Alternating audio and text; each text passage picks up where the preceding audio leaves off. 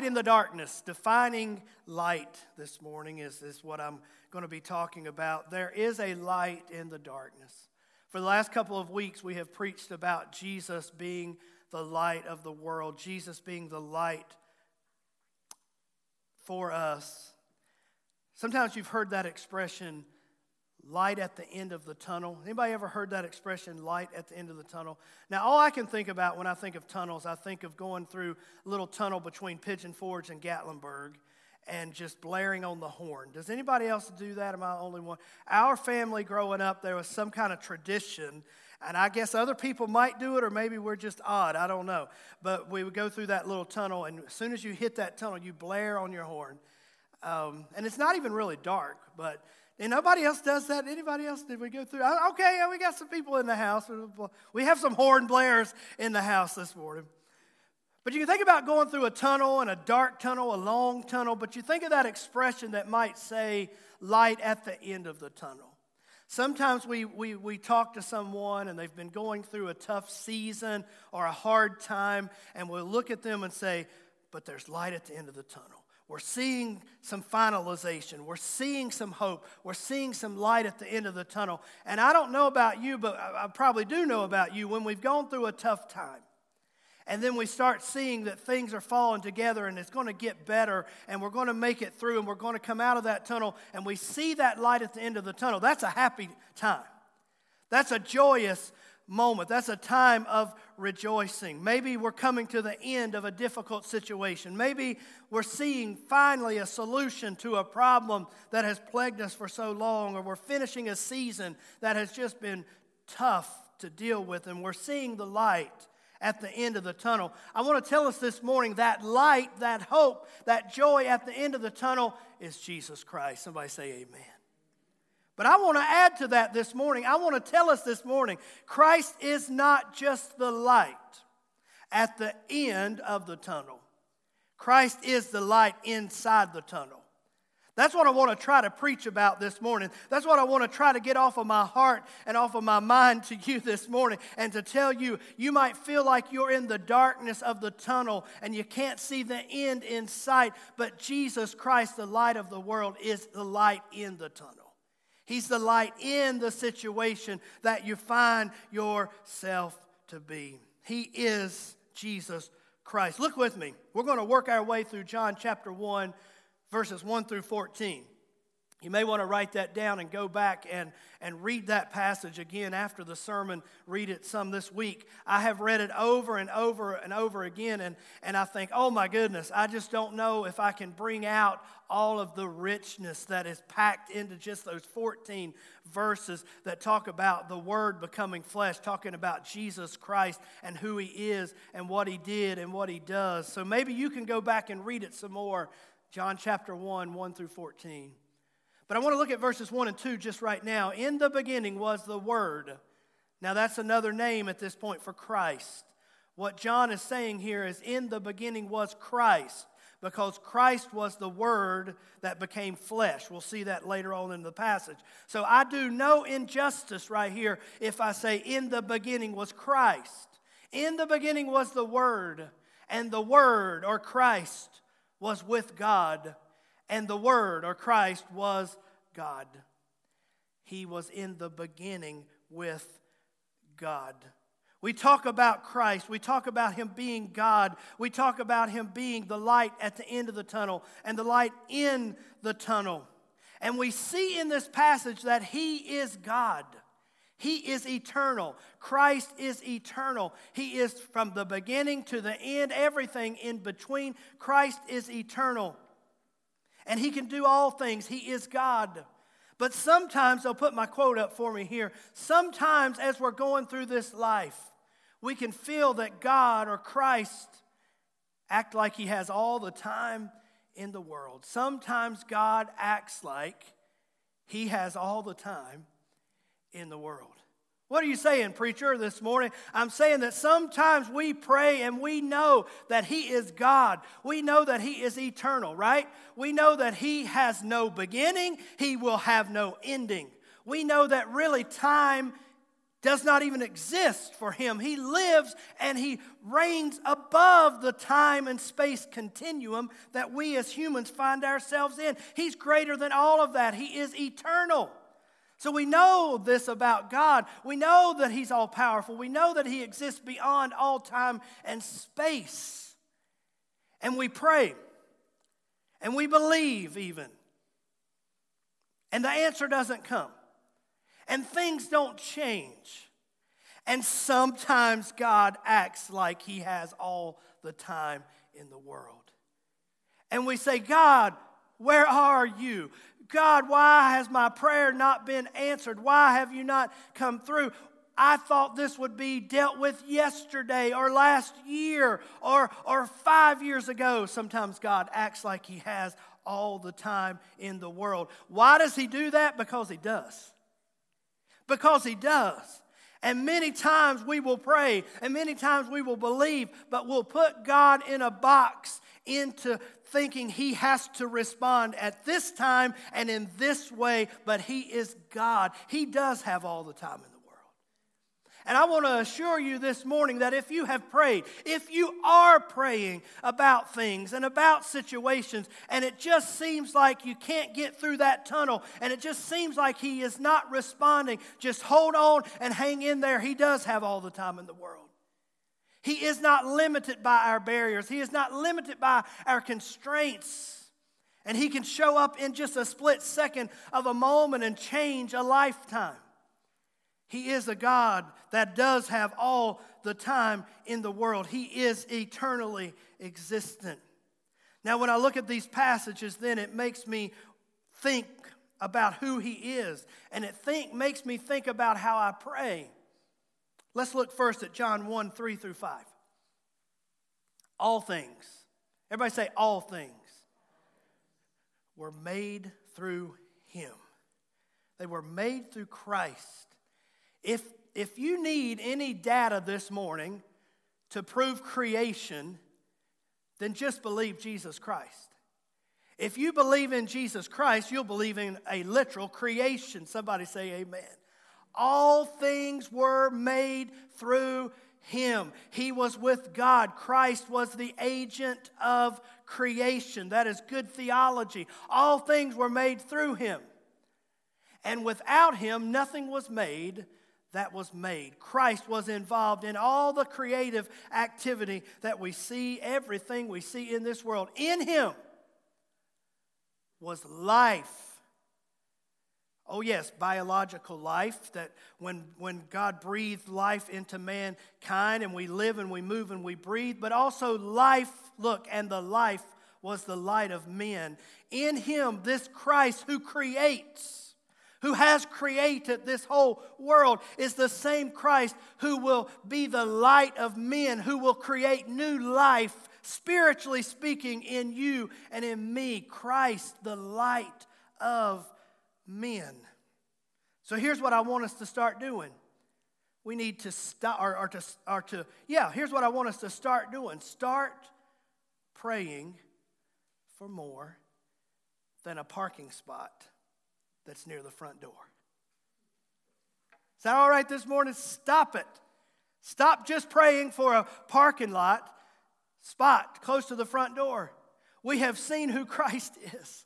We have seen what Christ can do. We have seen that he is the life and the light of the world. And sometimes all we pray for are these little, tiny, piddly things. Oh, Lord, help me find a good parking space. I am preaching on myself. Because I can guarantee you, when I go to UVA, University of Virginia, and I go into the parking garage, you know what I'm usually praying by default? Lord, just show me favor today with the parking spot. That's 9 times out of the 10 what I'm praying when I'm going into that park. Just show me favor. I guess the other thing I'm praying is please don't let my car get dinged up today. Please help me be able to make these tight turns that seem to have gotten tighter after COVID and trying to navigate this parking garage. Now let me say, God is concerned with every aspect of our lives. And so what I'm not preaching today, it's okay for me to pray those things. It's okay for us to pray about little things and small things. I think it's good. So don't misunderstand me this morning. What I'm trying to say is don't limit ourselves to just praying those little softball prayers. Don't just limit ourselves praying those little things and those little, yes, pray about those things. Pray about everything. God wants to be involved in everything. But let's stop just praying for a front door parking spot. Let's start praying for the impossible. Did you hear me this morning? Let's start praying about things, realizing He is Christ who has created all things. He is Christ who is beyond all time and all space. He is Christ who can do all things. Why don't we treat Him like that in prayer and pray to the Christ of the impossibility? 3 things. 1, we should be praying for big and eternally significant things. We should be praying for big and eternally significant things. We should add a depth to our praying. We should add a legacy, if you will, to our praying. We should be praying prayers that will outlive our own lives, if you will. Big and eternally significant things. Number 2, I think we should be praying something that is scientifically impossible. I don't think that the diagnosis from a doctor should cause me to change my prayer of faith. I don't think that a verdict from a courtroom or what I see with my own eyes in a situation should change me from praying a big, impossible prayer. Pray something that's scientifically impossible. Pray for something that is a miracle. I believe if we aren't careful, if I'm not careful as a pastor, if we're not careful at a church, we'll put God in a box and we'll forget to pray for Him to do the supernatural. I don't like the term supernatural because it has been used so flippantly, but I like it when we take it biblically. Supernatural, beyond the natural. Beyond what I can do, beyond what we can do, beyond what could happen in our lives. I believe we should pray for something scientifically impossible. If you believe that, say amen this morning. And then I believe this, that brings it back to this thought today of a defining light. And I want to dig around this thought for just a moment. Pray for the best that God can do, not necessarily the best I can do. That's not an excuse to not work hard. For me, that's not an excuse to not study hard and prepare hard. But I should be praying for God to do beyond what I can do myself. I really believe there are times in our lives where God wants to get involved in our lives and do things in us and through us that in ourselves we never would have thought we could have done. I guess it's called stretching. I guess it's called walking in faith. I guess we could call it a lot of things. But I believe we should pray for God to do His best through us and not allow ourselves to always limit ourselves because of what we perceive our limitations to be. There is a defining light that can show us how to live and stretch and grow and be used of God. Let's keep looking. There's an example here, a man named John Baptist. Look at John 1, 6 through 9. And we look at this defining light. There was a man sent from God whose name was John. This man came for a witness to bear witness of the light. So John was sent into this world to talk about, to witness about, to point to the light. The light there is capitalized. We're talking about Jesus. John was sent to bear witness of Jesus, that all through him might believe. Let's look at verse 8.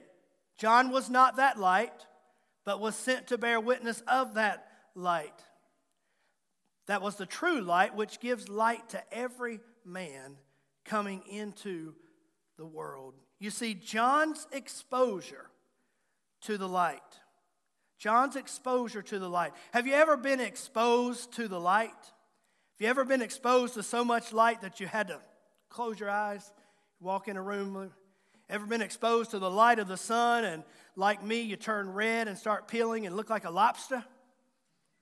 I'm the only one that looks like a lobster when I'm exposed to too much of the light. Red-nosed reindeer. It's hard to be dignified in the pulpit when you look like the red-nosed reindeer, a lobster. So I try to lather up with sunscreen. I went tubing one time with some other pastors. We were on a little bus on our way, and I just kept spraying on my sunscreen. Finally, one of them said a while back, he said, I thought you were never going to stop putting all that sunscreen on. And breathing in those fumes on that little bus, I don't know. But exposure to the light will change something, right? We will have a reaction, whether it be positive or negative. But I want to promise you this morning that when we have exposure to His light, it will do something in our lives.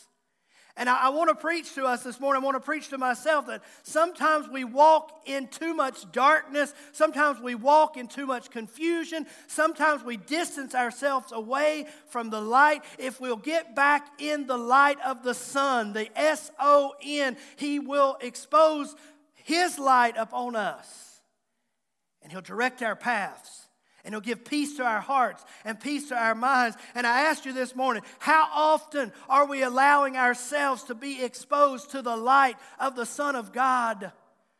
The more I hear about Him, the stronger my faith will get. The more I get in His Word and read and dig and try to study it and try to figure it out, the more light that shines upon my path. The more I find time to put on some worship music and give Him praise and glory and get in His presence and let that light surround me, I'm here to tell us we don't have to walk in the darkness of this world. There is light. We can be exposed to the light.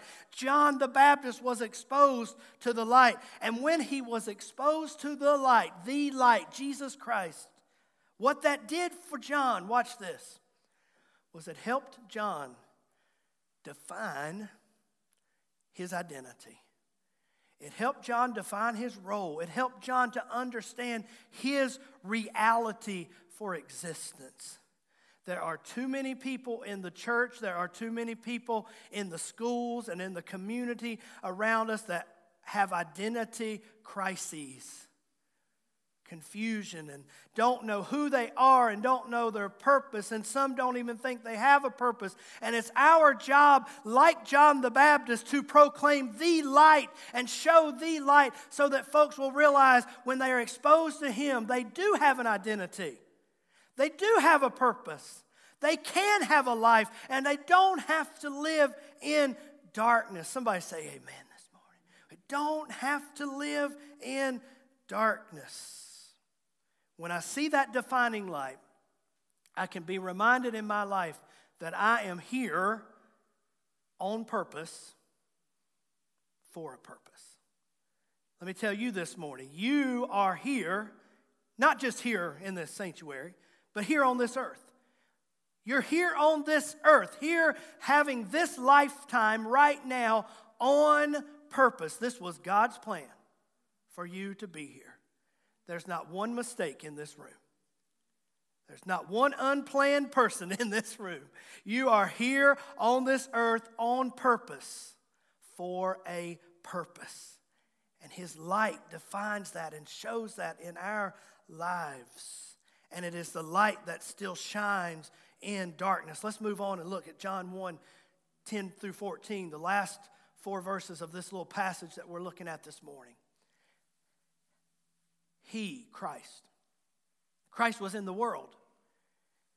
And the world was made through Him. Think about that. Let that blow your mind for just a moment. This eternal Christ who made all of this chose to submit Himself to the will of the Father, put on flesh, and then came into this humanity. He was in this world that He had made. But a sad part to this verse, and the world did not know Him. Look at verse 11. He came to His own. He came to His own. What that's talking about right there is He came first to the Jewish people, God's chosen people, the Abrahamic covenant people, the seed of Abraham people. the ones who had been taught all the way back from Abraham through Moses and everything, and they of all people should have recognized Jesus Christ is the Son of God. He is the Messiah. He's the one that the Old Testament prophets and everybody's been pointing to, and they, out of everybody, should have realized He is Christ. But the Bible said He came to His own, and His own did not receive Him. They rejected Him.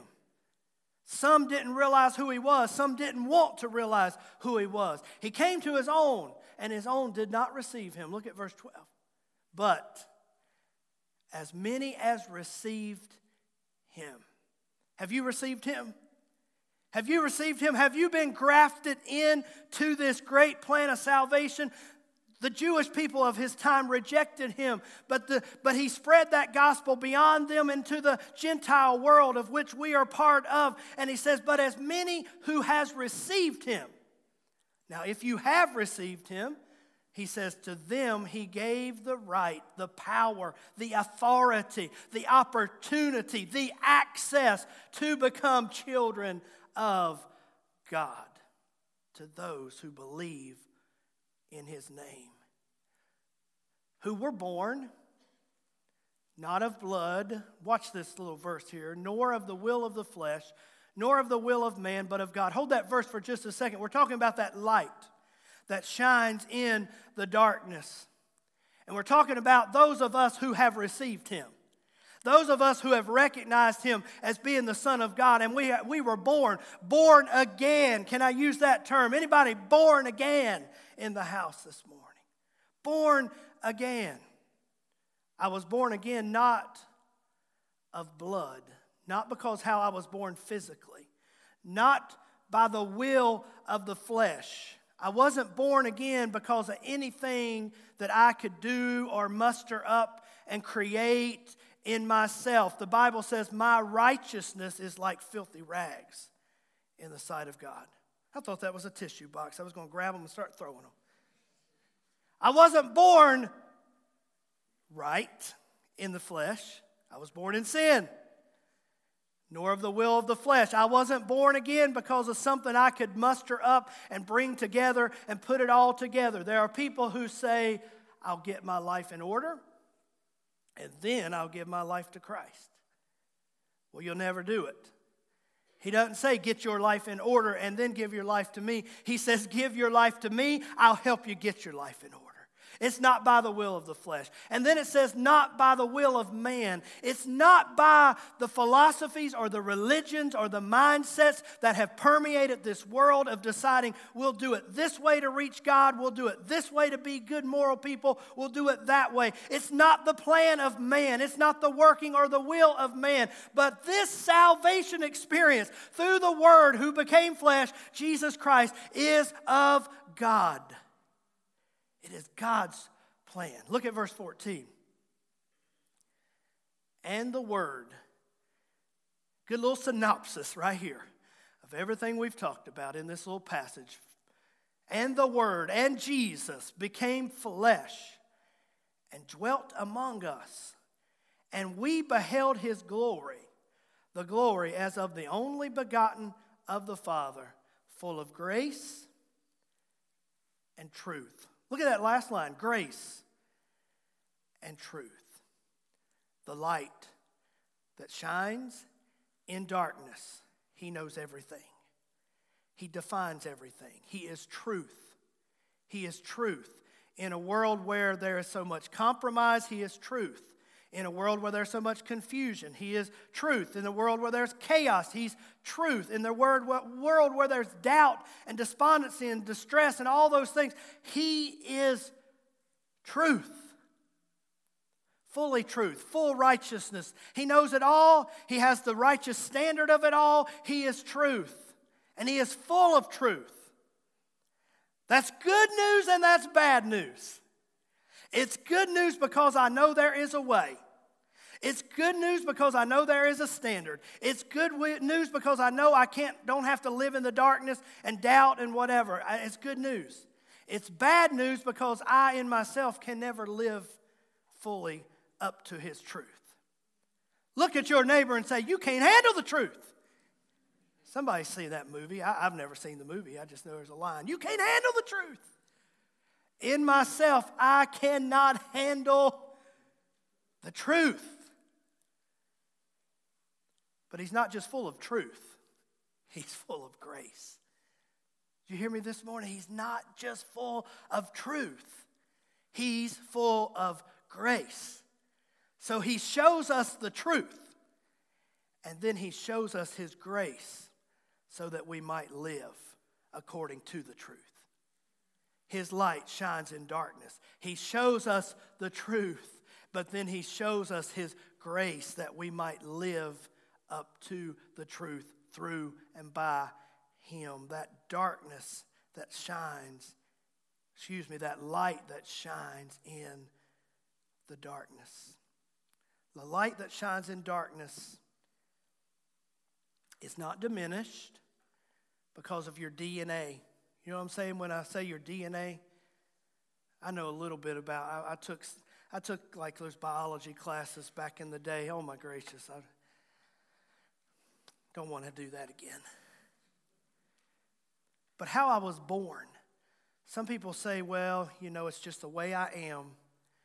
It's just the way I am. It's my granddaddy was like that, and my daddy was like that, and that's how I am, and that's how my family is, and it's just my DNA. But I want to tell you this morning, his light can shine in your DNA.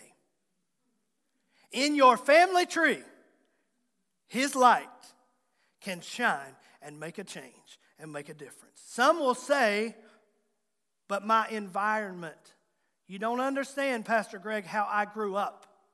You don't understand the mistakes that were made in my life. You don't understand the younger me. You don't understand the me from 5 years ago. The environment that I've been in is too much. No, the light of Christ can still shine upon your path. Others say I've just made too many bad choices. I'm reminded of the great philosopher right here, George Jones, who said, living and dying with the choices I've made. Anybody heard that classic song, Living and Dying? When I used to work at the grocery store, it would get a little bit later in the evening. It was one of those little IGA type grocery stores. We had the little microphone at the front, and you'd call the bagger.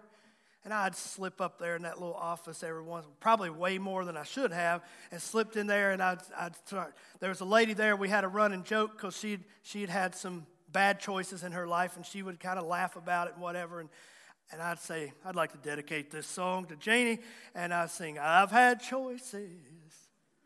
Yeah, it's a wonder I didn't get fired. This was later in the night, it was more like 8 o'clock, 9 o'clock, wouldn't be. And if there were some folks in the store, I knew them and whatever. I knew I could get by with it.